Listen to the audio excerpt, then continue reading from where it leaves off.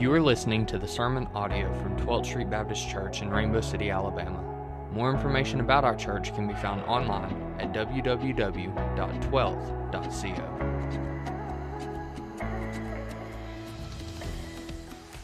Good morning, Faith family. I invite you to open your Bibles to Numbers chapter 21, to the book of Numbers chapter 21. If you're new to the scriptures, that'll be early on in the Bible. You can just go all the way to the beginning and just come over past Genesis, Exodus, Leviticus, and Deuteronomy, and you're going to hit Numbers. And when you find that, look for chapter 21. This is a place in the scriptures where we are seeing a lot of things happen. In fact, if you get Deuteronomy, flip back over.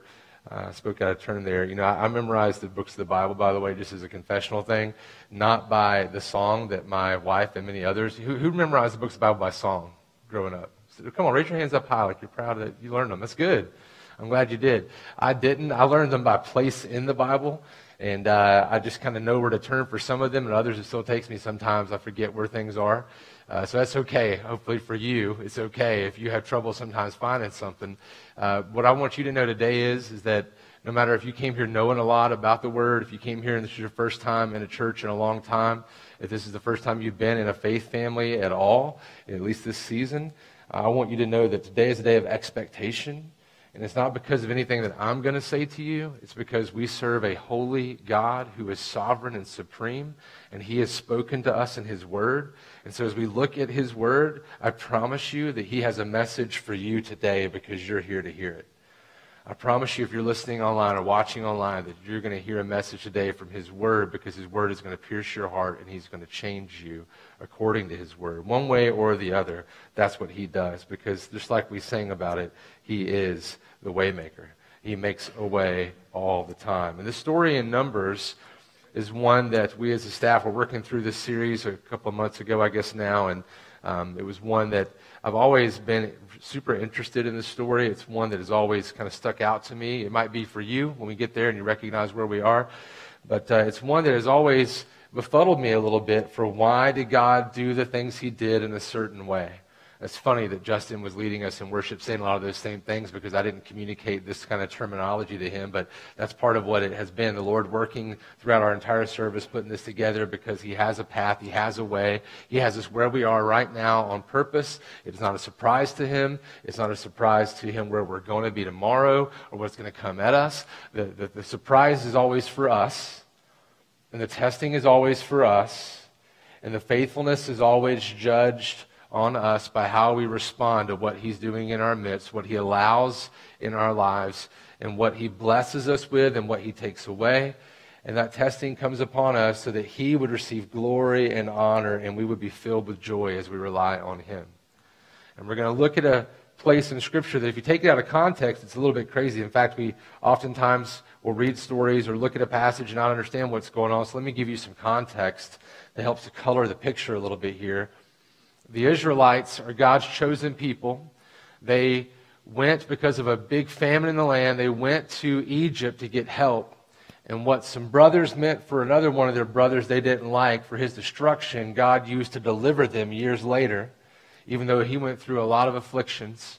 And when they arrived there in Egypt, their brother that they had abandoned for dead, and they had sold off into slavery, is the one who delivered them under God's leading into a place where they could find help when the time was hard. And then they stayed there. And that family and all their people, the Israelites, they grew and they flourished to the point at which Pharaoh and the people of Egypt took them in as kind of slaves and made them into their workers. And God began to hear them crying out for help, for deliverance. And so God does what He does when His people cry out for deliverance and help, and He brought a deliverer. Now, I'm sure they wondered how long it was going to take. They brought a guy named Moses, a guy who He had delivered through the waters of affliction as a baby. He then led these people out of Egypt And through the waters of affliction, when he parted the sea, he led them out, and they go on their way, on the way to the promised land. And on their way, immediately they begin to lose sight of the God that just brought them out and saved them. And so God is mad at them over and over again because they have gone against him, they have rebelled, they have grumbled, and he keeps forgiving, and he keeps relenting of wrath or destruction, and he brings them back to himself through a myriad number of ways, a myriad of ways, and all the ways that he keeps bringing them back, they will be faithful, and then they turn again away from him. This is a picture of who we are as people. Because we have this deep poison within our souls called sin. And that poison is rampant in us in so many ways and in every crevice of who we are that we don't even recognize it most of the time until it rears its ugly head in a moment of difficulty when we lash out, or in some type of moment where we make a choice that we would not normally make, or that we do something that we hope nobody else knows or that they don't understand, but we know that's just part of who we are. And we like to blame it on Satan, we like to blame it on somebody else, but the truth of the matter is, just like Israel, we are sinners in need of a Savior, and our eyes wander and our hearts wander from the Lord continually. And we are always in need of the grace and mercy of Jesus. And this group is no different than that. They go off in the desert, they grumble, they murmur, they complain, and God finally brings them to a place where he says, none of you are going to see the promised land. Your children will see the promised land. None of you will. You will die in the desert. So for 40 years, they wander around right outside the promised land, passing and brushing up right by the promised land, not able to go in because they were told to go, and they were fearful and didn't trust the Lord, and they rebelled, and he will not allow them to go in. So they wander around for 40 years until that generation passes. And this is where the story picks up for us. It's right at the beginning of that time where the generation that's coming up is about to be the only generation now. They're coming up in the ways of the Lord. They stepped into a place, in fact, in verses 1 through 3 of chapter 21, we see the Canaanite king comes out to destroy them. And instead of having to run for cover, God brings victory to them in battle because of the faithfulness of this generation. And then right behind it, we step into verse 4, which brings us into a story that seems really weird when we read it. Look at it with me. Let me read it for us. Numbers 21, verse 4. From Mount Hor, they set out by the way to the Red Sea to go around the land of Edom. And the people became impatient on the way.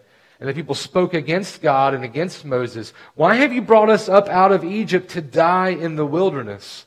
For there is no food and no water, and we loathe this worthless food. Then the Lord sent fiery serpents among the people, and they bit the people, so that many people of Israel died. And the people came to Moses and said, we have sinned, for we have spoken against the Lord and against you. Pray to the Lord that he may take away the serpents from us.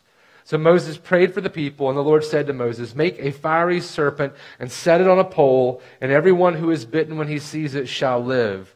So Moses made a bronze serpent and set it on a pole, and if a serpent bit anyone, he would look at the bronze serpent and live. Isn't that a weird story? Doesn't it make your mind wonder, like, what is going on? What is God doing? Why is he lifting up a serpent to bring salvation to people who are dying from bites from serpents that God is sending on them as punishment? So shouldn't he lift up the Ark of the Covenant? Shouldn't he lift up, the Ten Commandments? Shouldn't he lift up something that points to him in a different way? That's such a weird thing to happen. So let me take another moment and pray for us that God would open up our minds and our hearts this morning to understand this as we walk through it. So Father, would you please lead us, for we need you. Would you guide us by your Holy Spirit into understanding, to not only see and understand your word, but to better understand where we are in light of that, and that we might see our own sin, our own faults, and that we might willingly turn to you and repent of those and see you high and lifted up. Father, we need you. In Jesus' name, amen. Let's walk through it one more time just to unpack a few things. So look at verse 4. They're coming right out of this victory. From Mount Hor, they set out by the way to the Red Sea to go around the land of Edom. And they're going around it because Edom wouldn't let them cross through. All right? They were shunned out of that. Their brothers of history won't let them in. And so the people became impatient on the way. They were discouraged. I know it's easy for us to look at this and say, gosh, these people are just continually are getting discouraged and impatient. But let's think about it just a minute. 40 years they've been circling the desert when the promised land is just right there. Just right there. They can see it. They can smell it. They pass by it over and over again. And they're impatient. And they want to go in. Lord, you said you're going to deliver us. Lord, you're going to bring us home. Like, Lord, we've been trusting you and we're tired of it now. Look at verse 5. It says, and the people spoke against God and against Moses. Why have you brought us out of Egypt to die in the wilderness? This is the same thing they spoke right after they came out of Egypt. Did you bring us out here to die, Moses, when they were backed up against the sea? Why would you do that? Look, they say, for there's no food and no water, which is a lie right off the cuff, because they're speaking out of this emotional discouragement, out of this emotional overwhelmingness, out of this desire to go where they've been promised they're going to go. And so they're speaking out of it, and they say, there's no food and no water, and we loathe this worthless food. So there is food. God heard their cries, and He provided food for them, and they're tired of it after 40 years. But it has sustained them for 40 years. Food that falls out of heaven every night. And on the day before the Sabbath, so they don't have to work to gather it, it falls out in a double portion so that they can have all that enough to have enough food for the day they're not supposed to go out and gather. I mean, God's showing again and again how it's all about Him and about how they need to depend on His grace over and over again. And they're tired of it. There's no food, there's no water. Then the Lord sent fiery serpents among the people. That word for fiery, by the way, is the same word that we see in other places translated as seraphim. You ever heard that word? We've heard that word referring to angels, to the fiery, the blazing ones, fiery serpents. The Lord sent fiery serpents among the people, and they bit the people so that many people of Israel died. Now, we don't know if they were serpents on fire, probably not. I mean, serpents are in the desert. They're all around them. There's different types of serpents, some more dangerous than others.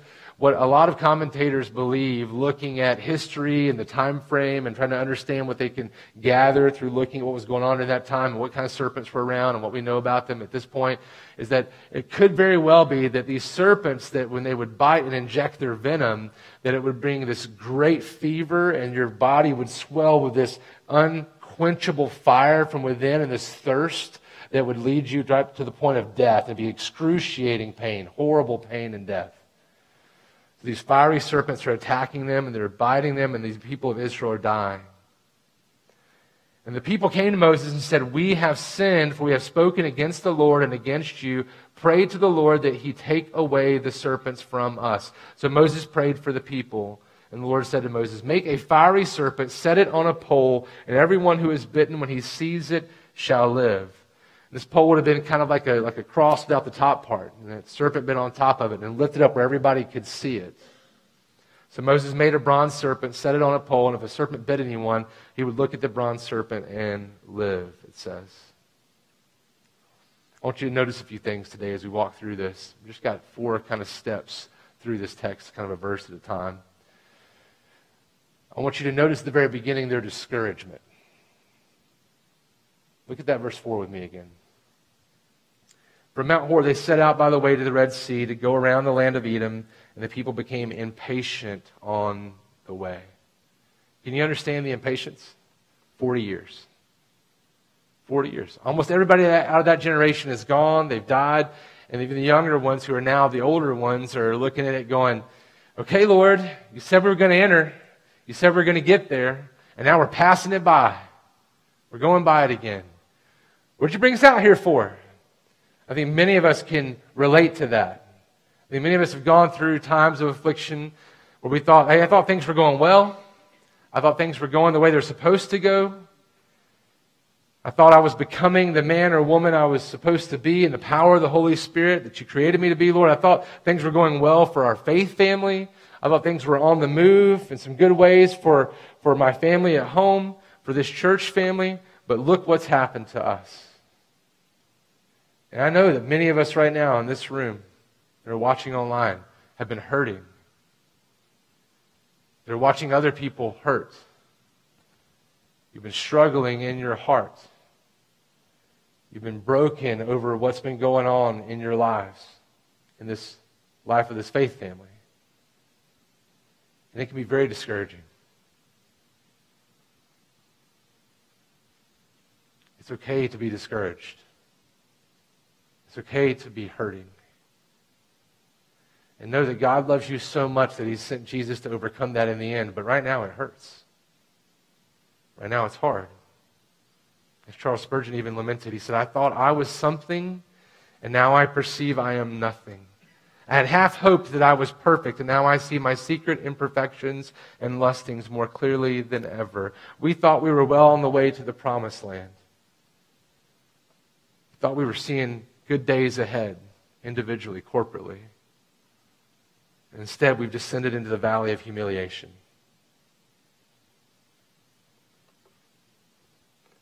Sadly, we sometimes find that there's great discouragement in our lives because we expect people to love us a certain way and they don't love us as they should. Brothers and sisters in the faith, right? That we're not oftentimes able or capable, or we don't think about, or we don't try hard enough to love each other the way that we should. We're all sinners and we get that, and we know we're not going to always do as we should, but it hurts when people don't love us the way that we should be loved.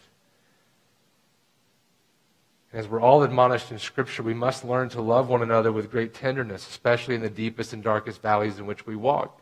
And that absence of Christian love, that absence of loving one another, even in the hard times, especially in the hard times, can be a great discouragement for us. So let us resolve to not be that reason, at least from this point forward. And I'm sure that if you're like me, you've resolved that numerous times. This is most certainly an area of struggle for me. I find great discouragement right now because I struggle with loving others the way Christ has loved me. I don't struggle with saying hard things. I don't struggle with saying truth. I struggle with the love part. And I have prayed and asked the Lord not to let me be one that's like He's talked about in Revelation, where you've lost your first love. I find I often see the world in black and white. Some of you are the same. It's easy to see things in that way. But God has revealed a struggle within myself during this time of affliction for our faith family, that I continue to struggle and fail in loving others as God has loved me. So I'm sorry. I know that as the man that God called to be this church's pastor, I am not a perfect man. I never promised to be a perfect man, but I am one who's expected to lead and love like Jesus. And I have failed many times. And I'm sorry. And as the one God has called to be a lead pastor here, I bear that responsibility for our faith family. That where we are right now, right or wrong, no matter the circumstances, that weight rests on, at least in part, my shoulders. And I struggle under the weight of that. And I am hurting because I see you hurting. And I'm broken because we are broken. And I hate that I look out and see people not here that used to be here. And the impact it has on all of you. So Lord, help me. Help us. Help us to set our eyes on Jesus, who's been high and lifted up for us. Let us set our eyes on the one who can bring healing to us. For it will not come in anything I can say. It will not come in anything I can do or that you can do. It will come as God brings healing and releases us from affliction. For He can do that. The path toward the promised land was long and difficult. Gut-wrenching probably doesn't even begin to describe it. Such a long and difficult path can easily lead to discouragement and anger and crying and depression and unknowing of what to do, because our flesh is weak and we need continual encouragement from the Lord. So let us understand that the problem with our being discouraged is not because God has forsaken us. Hear me, church. God does not forsake His people. He does not forsake His people. It's the problem we have with discouragement is because our hearts have failed us.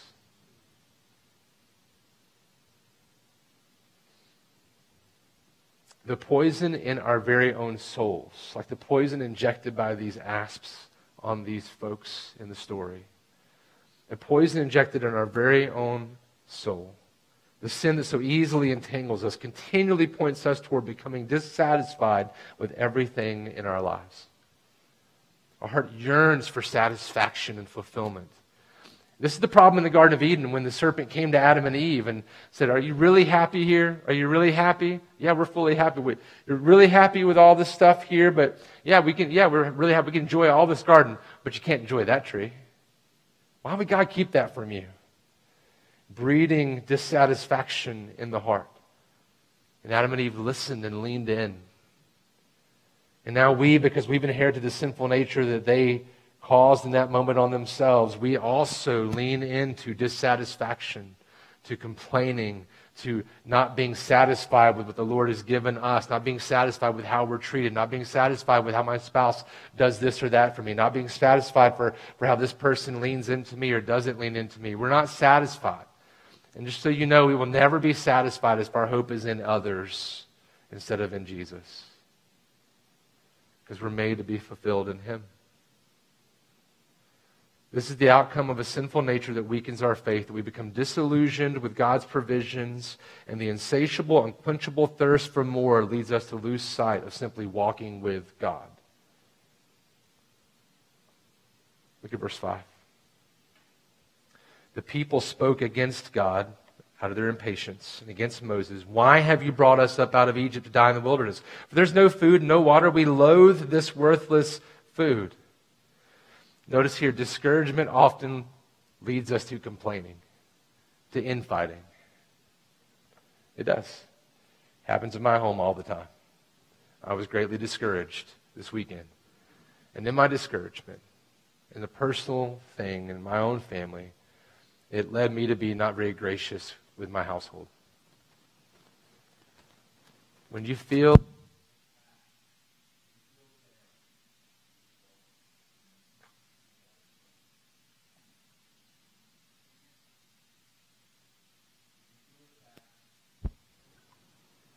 down, it came back. You're amazing. You didn't even touch anything and it worked. When you feel attacked, or when you feel discouraged, or when you feel hurt, when that happens, you oftentimes don't act in ways that you should act. We're all guilty of that. I am just as guilty as anybody else. Look at what the Israelites did. They complained of having no way to escape Egypt in their enslavement. So what did God do? He brought them a Savior who led them out. And as soon as they get out, they complain. Now look, you've got us trapped against the water. They're going to come and kill us. And so what does He do? This powerful God parts the waters, passes them through on dry ground. And they get on the other side. They're singing to His glory. And then a few minutes later, along the storyline, what are they doing? They're complaining and murmuring again about not having. Did you bring us out here because we're going to die if we don't have any food? Come on, Moses, what are you doing? Did you bring us out here to kill us? So God brings manna. Oh, we're sick of the manna. We need something else. So God brings something else. Oh, we're so thirsty. So God tells Moses to strike the rock and brings water out of the rock.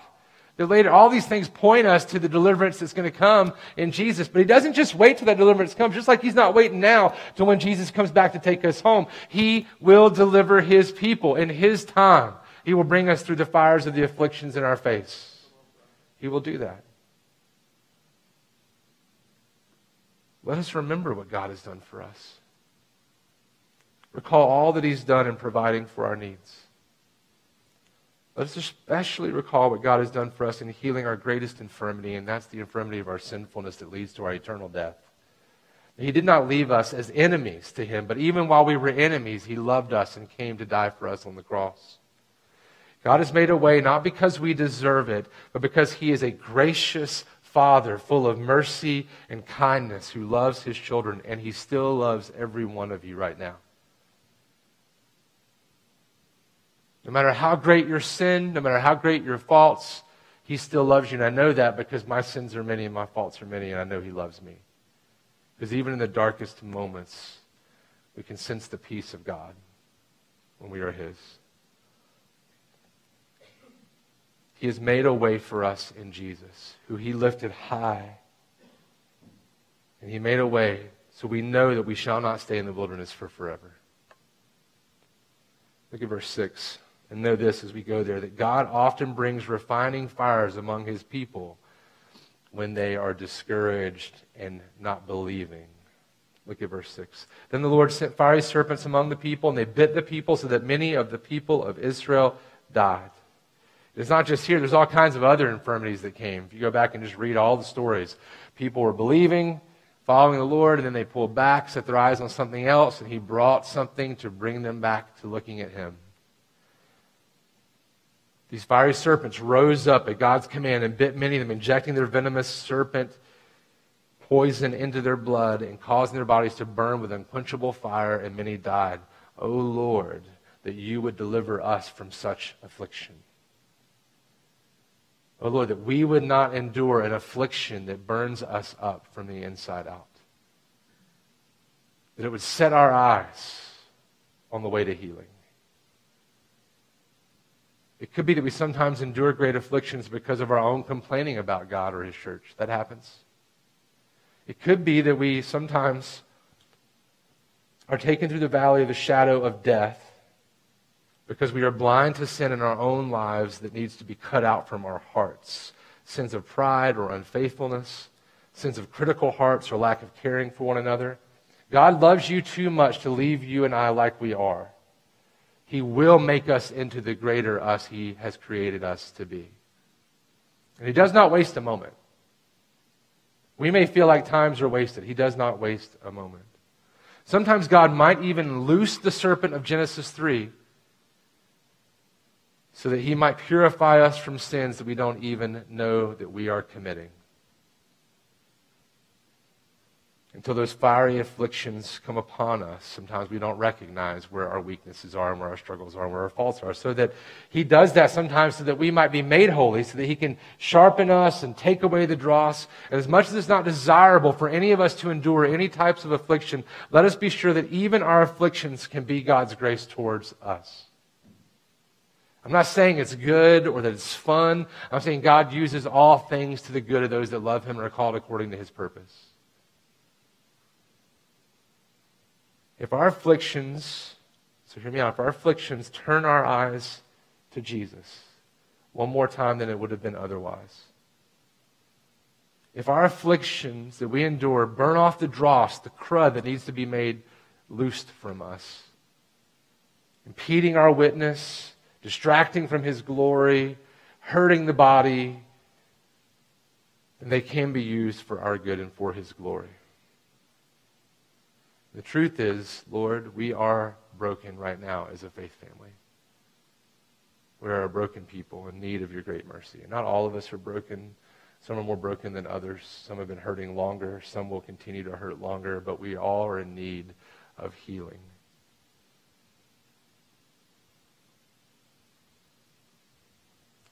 It's easy to get up here and just fall into the role. It's easy for you to step into the role when you enter into the building. We're pretty good at it, right? But I'm a man of unclean lips, among a people of unclean lips. And I'm a sinner. And I'm faulty. I'm one who's being refined even right now in your midst, just like our church is being refined right now in our midst. And I'm broken over my own failures. I have wept many times over my inadequacies, over my insufficiencies and my failures as a man, as a husband, and as your pastor.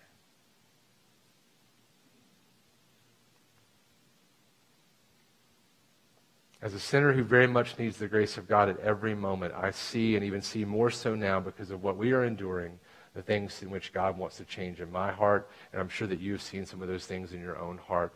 And the things that God wants to change us in, he loves you so much that he's revealing them to us so that we might then repent and turn to him and set our eyes on him so that he can change us, so that he can then use us for an even greater glorious work in his kingdom. I know many of you are hurting and broken right now. I've said it a couple of times just in case you're not hearing me say it. You don't need me to say it. Many of you have hearts that are discouraged and broken over those who have left our faith family. Feels like a very dark moment. Sometimes it feels like it could go on for 40 years in the desert. And as your pastor, I bear that responsibility.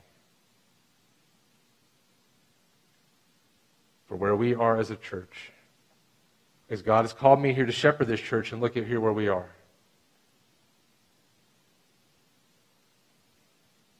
My faith has been shaken. I know some of yours has. Thank you, Lord, that our faith is not dependent upon our ability to hold strong. Thank you, Lord, that you, Lord, can redeem. You, Lord, are the one who restores. I feel a great weight of responsibility for the pain and suffering that our faith family is enduring right now, and I am very sorry. And I wish I could do more. And I will strive to do as much as is possible. But it still will never be enough. And you know why? Because I am still a sinner, and I am a man of unclean lips, and I am a man who is hurting and broken like you are hurting and broken, maybe not as much as some of you are, but I will always be unable. And that is why it's called good news, that Jesus came and lived the perfect life that we can't live. And he came to save the church that needs healing. And he came to bring hope to the broken people who are broken. And he came to bring the most satisfaction we could ever imagine in the midst of a world that is destructive and hurtful and painful. And that some things you will go through that you will never get over in this lifetime. But good news, he brings full healing when he comes to take us home. Because he's a good God. He's a loving God. I hate that many people are hurting and grieving. I see where Moses stood in the gap for Israel, interceding on their behalf. They requested it. He was doing it. And even earlier, like we looked at last week, we see a Moses who was going to the Father saying, hey, God, if you're not going to do this on them, on their part, then take me out and deliver them. That's a big statement. Have you ever stood in the gap for others and said that kind of prayer? We see Paul doing similar things where he said, I wish I could be accursed for the sake of my countrymen. That's one that's really hard because that's a little different than Moses. Moses is saying, kill me now, I'll go to Sheol, I'll go to death. And Paul is saying, I would go to hell for my countrymen if I could. So that they don't have to. And I'm sure like you, that I too have pleaded with the Lord to intercede on our behalf and remove this affliction. And I do believe that he will bring restoration. I do believe that he will restore relationships. He doesn't always do it in our time, but it's always in his time, and that's always the perfect time. But our job is to be faithful. Our job is to be humbled. Our job is to be obedient. Our job is to be interceding. Our job is to be kind. Our job is to be loving. Our job is to reach out. But let me just tell us that at this point, many of us, as we walk in this pain of affliction, need to hear this part, and this is the last part. We are not without hope, ever. No matter what you're walking through. You may be new to us today and you have no idea what I'm talking about. That's okay. You're watching online and you thought, what in the world is going on? No, that's okay. I still don't know what all is going on in totality. Man, it's just too much. What I know, though, is that there is hope. I know there's hope because even the darkest moments of our lives prior to this moment, God has brought hope by bringing us to faith in Jesus if you're his. And if you've never heard this message of the glorious gospel, the good news about Jesus, that he died on the cross for your sins and he was high and lifted up so that when you would look to him, you would find hope, then today is the day of salvation for you if you will just repent and believe in Jesus as your Lord and Savior. Turn from anything else and put your hope in him. That is the only way. That is the way, because he is the way, the truth, and the life. There is no other way but in him. He is the remedy. Look at verses 7 through 9. Let's see how it points to Jesus. The people came to Moses and said, we have sinned, but we have spoken against the Lord and against you. Pray to the Lord that he may take away the serpents from us. So Moses prayed for the people. And the Lord said to Moses, make a fiery serpent, set it on a pole, and everyone who is bitten when he sees it shall live. So Moses made a bronze serpent and set it on a pole. And if a serpent bit anyone, he would look at the bronze serpent and live. You see this part right here in verse 7, the very beginning, when he says the people came to Moses and said, we have sinned, we have spoken against the Lord and spoken against you. The remedy always begins with confessing sin, confessing a need for healing, a need for hope. This always begins. They recognized through the affliction that they needed to look at Jesus. They needed to look at their coming Messiah. They didn't know who Jesus was at the time. They looked ahead and said, Moses, talk to God for us. You're the one that's interceding for us. Go to him. We see that we need him. Confessing that need is where it begins. And then you see in verse 7 that the remedy always includes intercession as well. Moses continually is interceding on behalf of the people. He's interceding right here. They go to him and ask, would you pray for us? And he does. And Moses prayed for the people. This is part of what has to happen, intercession.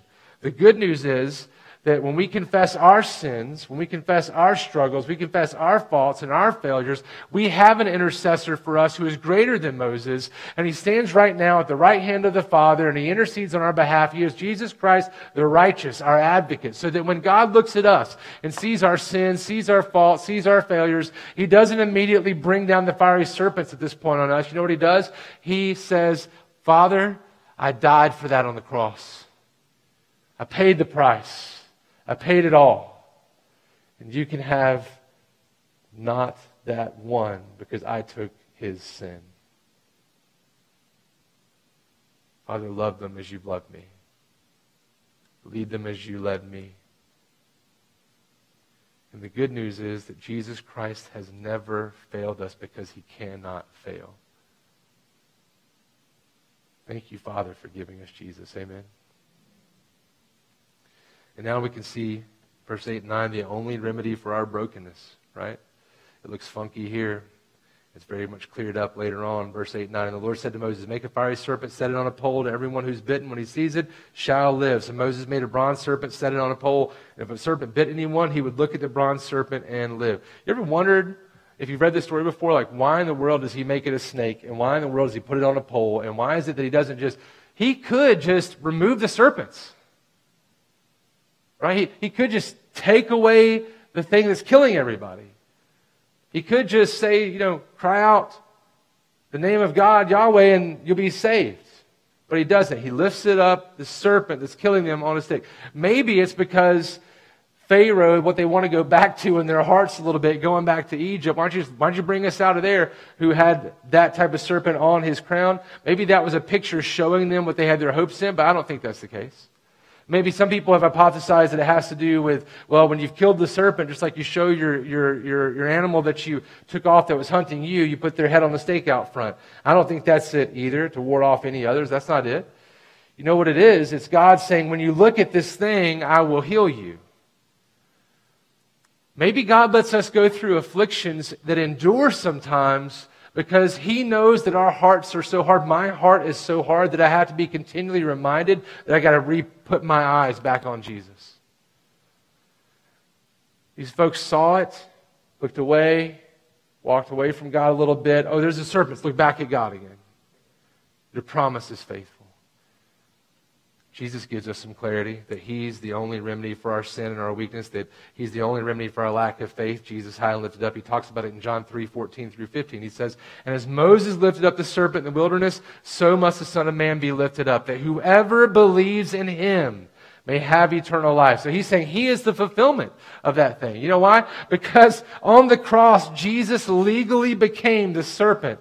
He legally became the evil. He legally became the sin. He got what the serpent deserved. He got what we deserve. The evil and the sin in us placed upon him on the cross. And he took the wrath that we deserve, the punishment that we deserve. He took all that down. So he became the serpent that was high and lifted up for us on the cross. Paul says about it in 2 Corinthians 5:21 that for our sake God made Jesus to be sin who knew no sin, so that in him we might become the righteousness of God. That's the gospel. That Jesus became one of us to serve us even when we were enemies. And even though our sins are what should cause our death and destruction for all eternity, Jesus became one of us to live the life we could not live of perfection, to then die the death that we all deserve on the cross. And then when he is high and lifted up, all we have to do is look to Jesus and we can be saved. Did you notice the neatness here? They don't have to go to the serpent and crawl up it and touch the serpent. They don't have to go run over to it and rub it 3 times in order for them to be healed from their being bitten by these serpents. What do they have to do? You see it? They have to look. That's all they have to do is look to Jesus. Look to the future Messiah coming. All we have to do is look to Jesus. There's nothing else you have to do. Today you may think you've got to pull yourselves up by your bootstraps. You've got to do this certain thing. You've got to get your life right. You've got to make things different. You've got to make different choices. I'm telling you, God loves you so much, He made a way that you don't have to do anything because He did everything on the cross for you. And everything you've ever done wrong, today you can have redemption for it. Today you can have hearts restored because of what Jesus did on the cross. It doesn't take you doing anything else. It doesn't take you doing all these things right before God will love you. He loves you so much, even while you were His enemy, that He would send His Son down the cross. And Jesus willfully went to the cross for you. And so now you don't have to do anything else. You just rely on Jesus. Just look to the Savior, high and lifted up in our place on the cross. Look to Jesus, the only Redeemer, the only one who is the remedy for our brokenness and our hurting and for our afflictions. That's where we have to look. I don't know why this affliction is upon us in fullness, any of it. All the way to the pandemic, all the way to the stuff going on in our faith family. I can't explain to you all the pictures for why things are the way they are, but what I can say is that I know I deserve some responsibility in that. And I feel like I deserve a lot of responsibility in a lot of those things in my life which are going not the way they should. But what I can tell you is this, that no matter how much you think you deserve responsibility in whatever you're going through and whatever you've done or not done that you should have done, Jesus is our only hope, and that's good because Jesus is enough. Jesus is enough. We are hurting and broken, Lord. I pray on behalf of our congregation, we need you, Lord. We need you. Our church continues to need you. I'm a failure. Some of us here are failures. We know it. We need you. We need your grace. You have provided a way in Jesus, high and lifted up, and we need you. Jesus is the only hope. He's the only way. And today, just like these people right here, this serpent's going to be lifted up before them. Before that happens, you know what they do? They confess. They go to the intercessor. They go to Jesus, their future Jesus, their greater Moses. They go through the intercessor they know, and I think through this picture, we're showing that we need to go to the greater intercessor who is Jesus, our Lord, our Savior, our brother who died on our behalf. And so I want to call us, Faith Family, and I know it's long overdue, but I want to call us to a moment, to a season right now. I know you've been praying on your own. I know some of you have gathered to pray over the things going on in our faith family, things going on in your lives. But I want to call us to a moment, a season, if you would, of prayer even right now.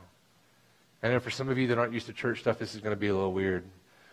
Some of us are going to come down and gather around this place referred to as the altar. It's the steps right here, and we're going to pray.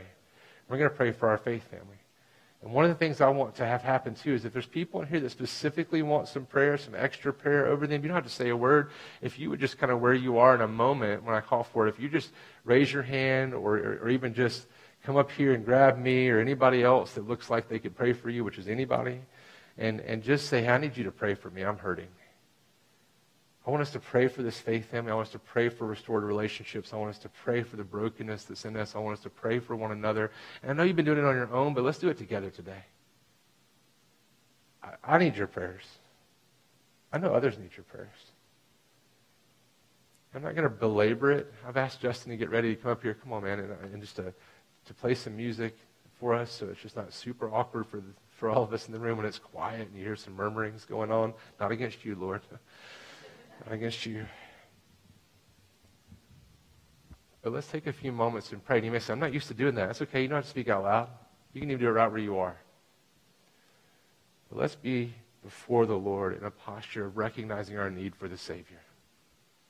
You may feel like right now you don't feel the fiery serpents hitting your ankle, but you know what? You're going to feel them one day. You might have gone through it already. So right now, pray for those of us who need that kind of healing and that kind of restoration. And let's just take a few moments. I open up this space now. You don't have to come forward to here, but you can. I'm going to begin praying for us, and you move if you feel like God's leading you to move. And then I'm going to stop praying, and we're going to keep praying, okay? Yeah, that's right. I'm going to get down here, and I'm going to pray. And then when the Lord leads to end, I'm going to step back up, and we'll close it down. And if anybody feels like they need to pray out loud, that's okay. Do that. If you feel like you can't stay, you've got to go or do something, we understand. But we're going to sit before our Lord for a few minutes here. Father, we need you.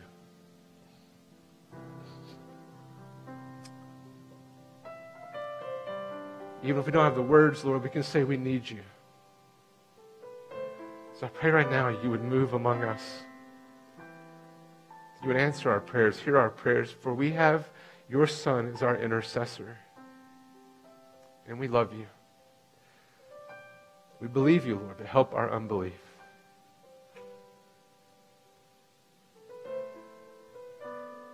Hear our prayers, Lord. Thank you for listening to the sermon audio from 12th Street Baptist Church.